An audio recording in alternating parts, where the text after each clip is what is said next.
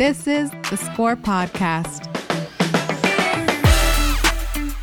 Welcome again to the Score Podcast, where we always speak to the most innovative groundbreakers in the financial services industry. Making headlines every day is our nation's student loan crisis. According to the Education Data Initiative, the average public university student borrows about $30,000 to obtain a bachelor's degree. Meanwhile, those who attend private universities borrow around $44,000 on average. Debt loads are also disproportionately impacting minority students. With this as a backdrop, how in the world is a student loan provider voted best FinTech to work for? I'm Jeff Richardson, host of the Score Podcast. Today, I'm joined by Kin Chung, Vice President of Credit Innovation at Empower Financing, which is a mission-driven FinTech company and the leading provider of global education loans that don't require a cosigner. It's the only student lender worldwide that uses a proprietary algorithm to analyze overseas and domestic credit data and the future earning potential to serve high-promise international and DACA students. Kin has an amazing background, having most recently served as Chief Risk Officer at FS Card, and he's previously held senior risk and analytic roles at Ethos Lending, Capital One, and Fannie Mae. He's also a black belt in Taekwondo, so I'll need to tread carefully here. Kin, thanks for joining me on the podcast today. My pleasure. So how is Empower student loans different than other lenders, and kind of how is the business different? Traditional lending options generally require a cosigner, collateral, and even a credit history. So a student lender that has these requirements is not really evaluating the student directly. They're evaluating the friends and family of the student, right? What assets they can bring to the table to provide support to the loan. So in contrast, Empower will evaluate the student directly. We look at a student's academic, financial, professional, and credit profile to determine this earning potential upon completing the degree. Now, by telling the student that this degree leads to an unsustainable debt situation, we are also providing actionable information. With this information, the student can choose to study somewhere cheaper, or they could study something else that leads to a higher salary. In both cases, the loan payments would be affordable, and we would finance those programs. So the way I see it, Empower's credit algorithm is groundbreaking because this is a value signaling. It helps to guide students to make educational choices that are also sound financial decisions. We make lending decisions based on a student's future potential instead of their current financial situation or their family or socioeconomic status. I hope that other lenders will follow our lead. So when you think about a student's potential, how do you kind of look at that, and who are your customers? So our customers primarily are, international students, DACA students, even US students, domestic students that may fall through the cracks of the traditional student lending program, right? These groups represent an untapped segment in the student lending space. They are top students, but they cannot access financing due to their socioeconomic standing. They do not have family members or friends who could co-sign a loan or provide collateral for a loan, and that prevents them from completing their higher education to achieve their full professional potential. There was a study by the National Foundation of American Policy, and they found that more than half of unicorn startups, so startups valued at more than $1 billion in the US, the immigrants actually are the founders of more than half of these unicorn startups. So immigrants play an important role, either management or development role, in 71% of these companies, if they're not the founders. So on average, they're starting companies at double the rate of Americans, and that makes them a significant source of job creation and economic growth. By removing barriers to financing for the top students, we are bringing entrepreneurial immigrants to the US who will contribute to future economic growth. More than 80% of our customers actually, when asked, who report that without Empower, they wouldn't have been able to finance their education. So I suppose beyond just the financing itself, what are the other benefits that Empower provides to its customers?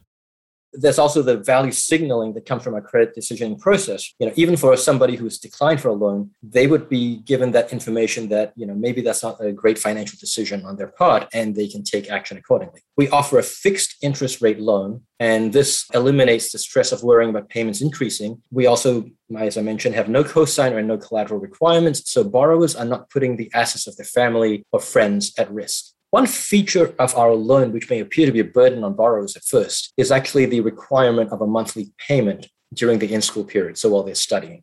So at first glance, this may not be as appealing as typical student loans, which are in deferment while they're studying. But private student loans in deferment continue to accrue interest, and that cumulative interest is added to the loan balance upon graduation.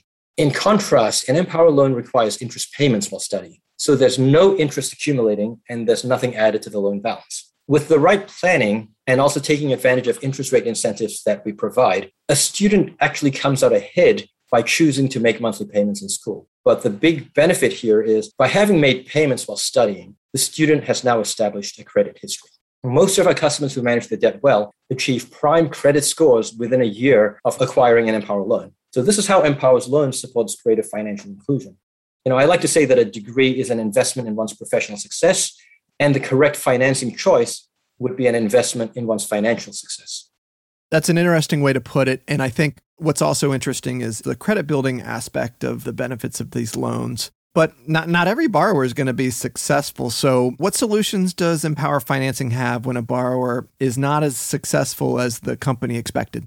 We have a very unique collection strategy. So, a lot of operations are focused on getting that next payment. How much can you pay? When can you pay? But we want to help borrowers solve their problems long term so that they can actually make all their remaining payments. So when someone is having trouble, we actually look at the root cause of that problem. We'll also compare the situation to what we thought their potential was going to be. So if, it turns out that we overestimated someone's potential, we would want to work with them to find something affordable within the earning potential that they have today and help them find a long-term solution to that. But if we believe that potential is still there, but there are other barriers in the place, well, we want to help them break down those barriers so that they can succeed also. We offer what we view as a unique program called Path to Success for all our customers for free. And this program, among other things, will offer a very comprehensive career support components. This includes resume review, interview preparation, career coaching, mentoring, so that we can help students and our customers maximize the likelihood of getting that job. We're the only consumer lender I know of that actually helps customers find a job. And it's very gratifying, especially last year when we got a few emails from customers that actually thanked us for helping them in their job search and that they were successful because of it. So interests are aligned. That's important, and probably one of the reasons why Empower Financing was named American Banker's Best FinTech to Work For. Can you tell me and our listeners a little bit more about Empower and what you do for the company as Vice President of Credit Innovations? That's not normally a title that you see. Yes, that's one of the attractions of the job, actually. So Empower Financing is a public benefit corporation headquartered in Washington, D.C., as well as Bengaluru, India. We serve high potential international, Dhaka, and domestic students. As Vice President of Credit Innovation, I look for ways to continuously improve our credit product. I have responsibility for credit policy, underwriting, and servicing and collections. So my teams are involved from start to finish on our loans. And, on the credit policy front, we want to improve our models to identify more credit-worthy customers while at the same time keeping losses low.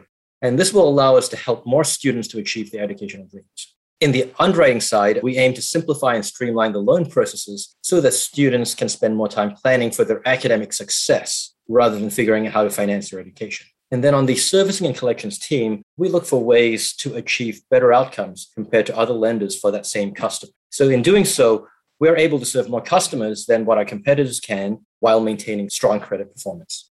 So let's end it there. Thank you, Ken, for your time and insights today. My pleasure. Thank you, Jeff. Over 43 million of us have student loans, myself included. And we all believe that education can be a great equalizer.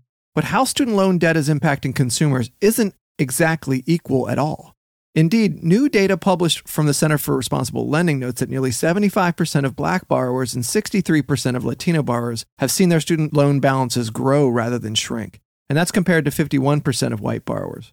But reforms do seem to be on the way. And as reforms take shape, we're sure to have more insightful conversations like this one. Thanks for listening to The Score, and I look forward to our next discussion.